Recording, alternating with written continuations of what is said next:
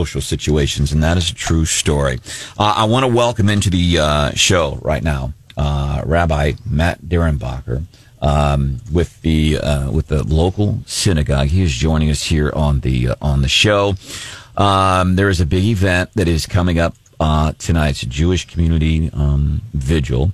And I want to welcome this gentleman to the show now. Rabbi, welcome in. I want to start here. After you got the news on Saturday of what was happening in Israel, what was your emotional reaction? Yeah, good morning. Thank you so much for having me on this morning. It's been a very terrible few days for myself and for the Jewish community.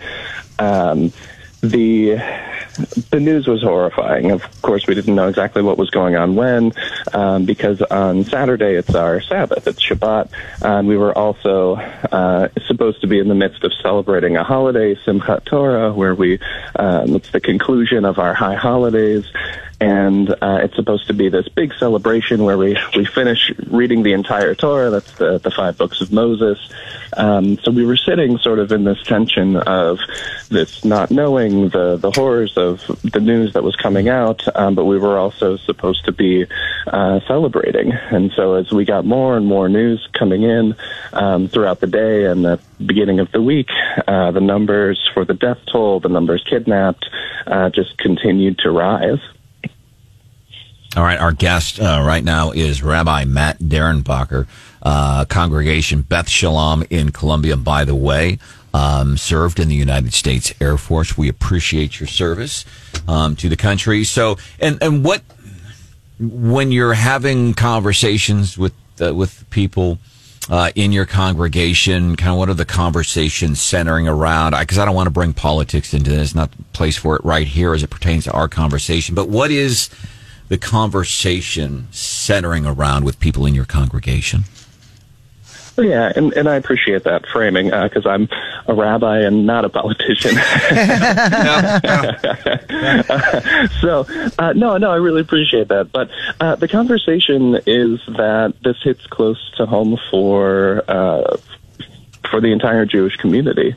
While the events are unfolding thousands of miles away, one of our founding charter members, his daughter and son-in-law were murdered in the attacks over in Israel. So it hits close to home, and a lot of pretty much everyone in the congregation has.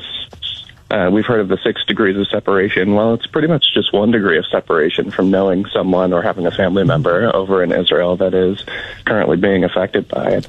So the conversations are around the fact that this hits really close to home, and that we're hurting, we're in mourning, but we're also hopeful for a more peaceful future if that can be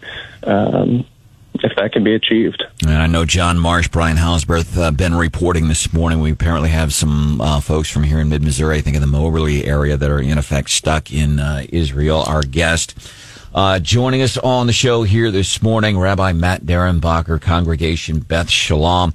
And you guys are doing an event tonight. Where, when, what can we do?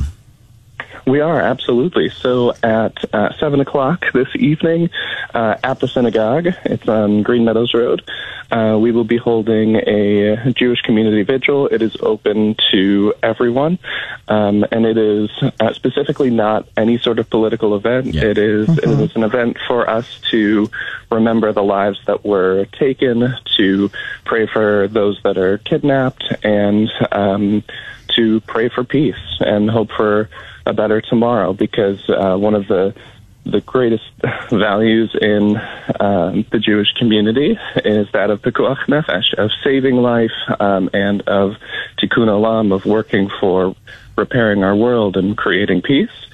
So that's what we're going to try to do, at least just a little bit of it here in Columbia, Missouri. And so, Rabbi, I appreciate you framing it that way. Like, this is not, we're not bringing political signs and stuff. We're kind of gathering in togetherness to let folks know, hey, we're thinking of you, and it's sad to see what's happening to human life. Rabbi Matt Derrenbacher, if there's something that we can do for you here on Wake Up Mid-Missouri in the coming matter of days, please let us know. You have my cell phone number. If there's something we can do to be of service, you let us know. Thank you so much. I really appreciate it. All right. You have a good morning. Coming up a little bit.